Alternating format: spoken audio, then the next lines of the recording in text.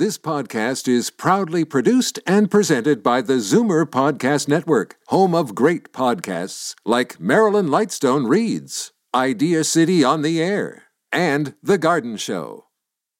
You're listening to an exclusive podcast of Fight Back on Zoomer Radio, heard weekdays from noon to 1. Now, Fight Back with Libby Znaimer on Zoomer Radio. Good afternoon and welcome. Well, this afternoon, Ontario Finance Minister Rod Phillips will be delivering the province's fiscal third quarter results. With Queen's Park backing off many proposed cutbacks in the last year, what will those numbers look like? And what about the classic political question? Are you better off under this government? How do you think they're doing? They've been putting forward, as Bob mentioned, a kinder, gentler image since the summer.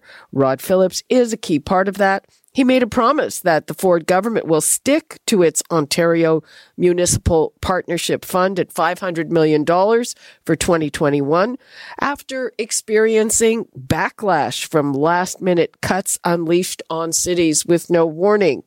Still, a number of very recent polls put the leaderless Liberals ahead of the governing PCs. So is it just a matter of time that they catch up? And again, what do you think? A lot of people voted for this government. They won in a landslide. Are they living up to your expectations? Do you think they had a very rocky first year? Are you forgiving them for that? The numbers to call: 416-360-0740, toll free 1-866-740-4740. And first off the bat, let's go to NDP, MPP, and finance critic Sandy Shaw. Hello. Hi, Libby. How are you? Very good. So how do you think the Ford government has done on the fiscal front? Well, I think Ford, their budget, their first budget, was an abysmal failure. I mean, people, after 15 years of Liberals, were so desperate for change and so desperate for a government that really looked at the conditions that they were in, that made things better for them. And then they had a government that came in and made cuts to the things that they didn't ask for. No one asked for cuts to education. No one, asked for autism to be cut. No one asked for increased, class sizes.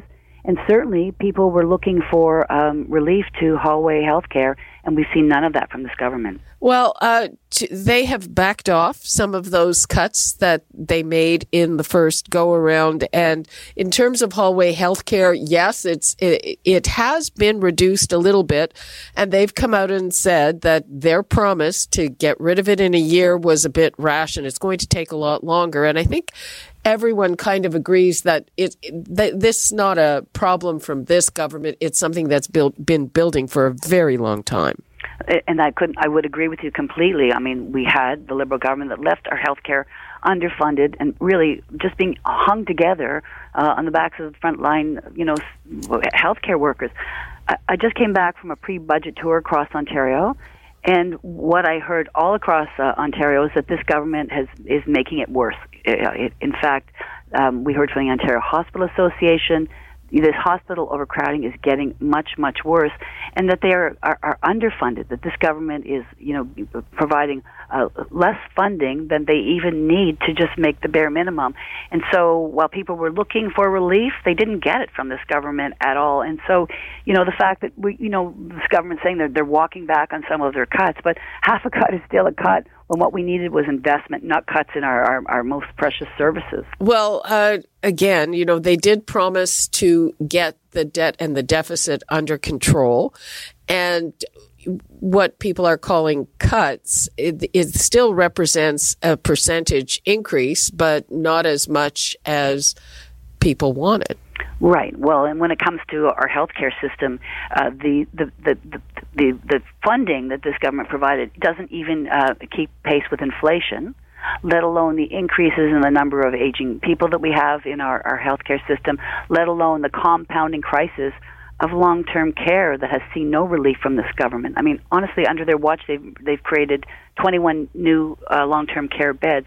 So while people are concerned about the deficit, and I also think that we need certainly to get our financial house in order, I don't think that the way to do it is on the backs of cuts to already slim service levels in areas like healthcare. So how would you get the debt and the deficit under control if, those are the areas of the biggest spending in the provincial government. So how would you get it under control if you had your way?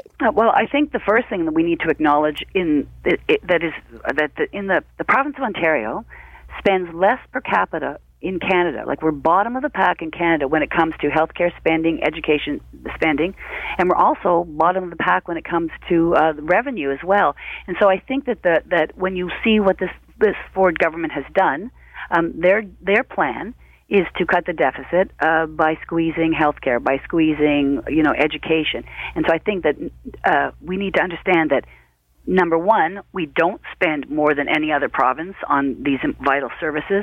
And the second thing is that this is a government that has actually increased the deficit. Under their watch, the deficit has actually gone up. So, make no mistake, this government, it continues to spend big, but they just start spending on things that don't necessarily matter to the people of Ontario. I mean, we've got a government that just willy-nilly is prepared to spend $250 million and counting on tearing up contracts in the province. And, there's all kinds of... That was a campaign revenue, promise. Right? Pardon me? They acknowledged that in the campaign. Are you talking about the wind? Yes. Yeah. Well, and I mean, there's certain things that they spent their money on that they didn't acknowledge in the campaign, like hundreds of millions of dollars in other contracts that they've torn up. They're meddling at Hydro One, cost us about $150 million, and so they don't seem to have any qualms about spending money if they determine that it's good for the ideology or for their insider connections. But when it comes to things that people expect the government to be spending money on, which is making sure that your aging parent can access home care. I mean, we have people that I get calls in my constituency office every single day from families that can't get home care for their parents who want to stay in their house.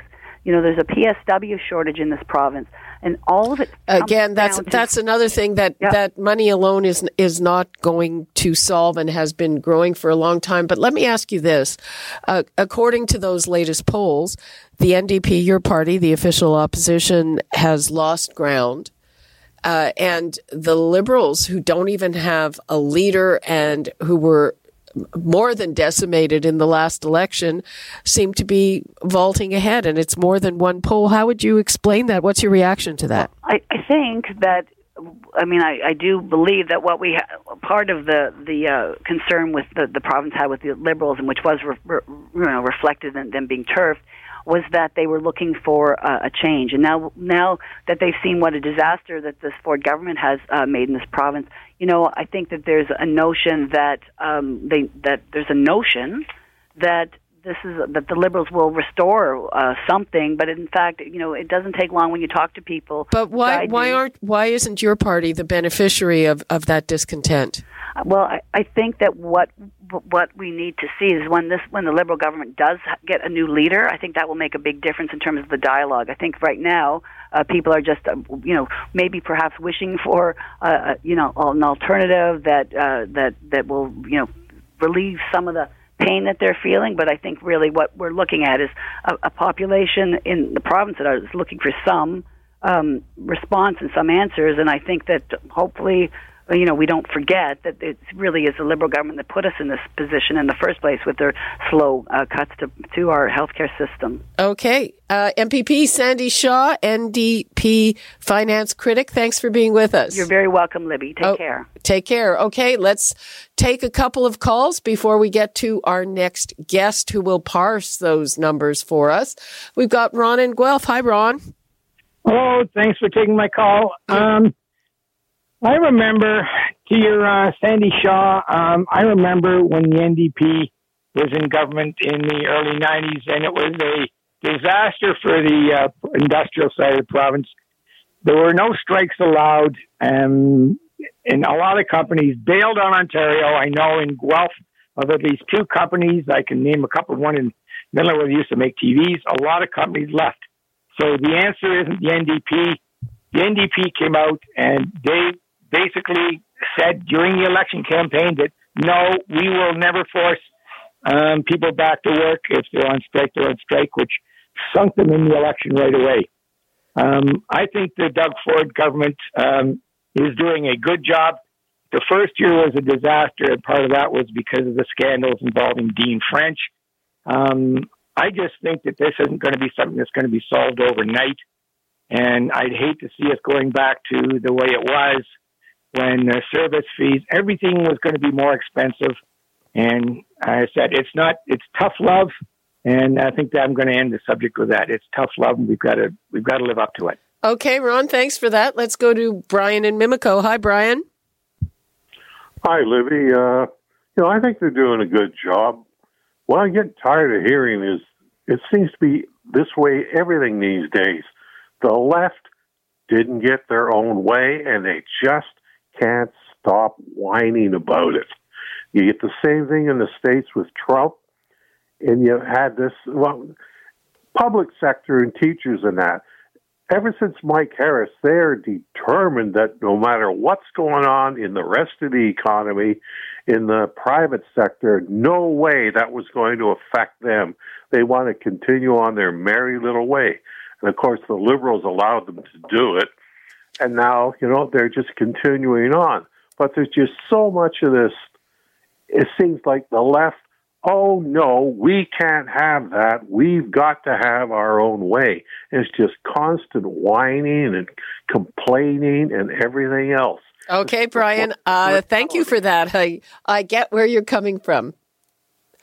Okay, I'm going to bring in our next guest. It is Craig Warden. He's the president of Polaris Strategic Insights, and he conducted that poll, which showed the leaderless Liberals vaulting ahead of everyone. Hi there, Craig. Hello. It's great to be here. Great to have you with us. So how do you explain that? Well, I think there's a number of things at play underneath the umbrella of all the different parties. I think the last election was very personalized. I think kicking out the Liberals became very much about kicking out Kathleen Wynne as premier. And I think that once that was accomplished by voters, they then felt like there was a bit of a reset for the Liberals and that they could start to turn back to them. And that's what we've been seeing is that since the election that we've been seeing 13% of Canadians have turned back to the Liberals from what they got in 2018. I do think that the NDP have not been as visible since the election and have not necessarily taken advantage of the opportunity that was in front of them to take advantage of this greater standing in the polls and in the legislature to try and solidify the gains they made in the last election.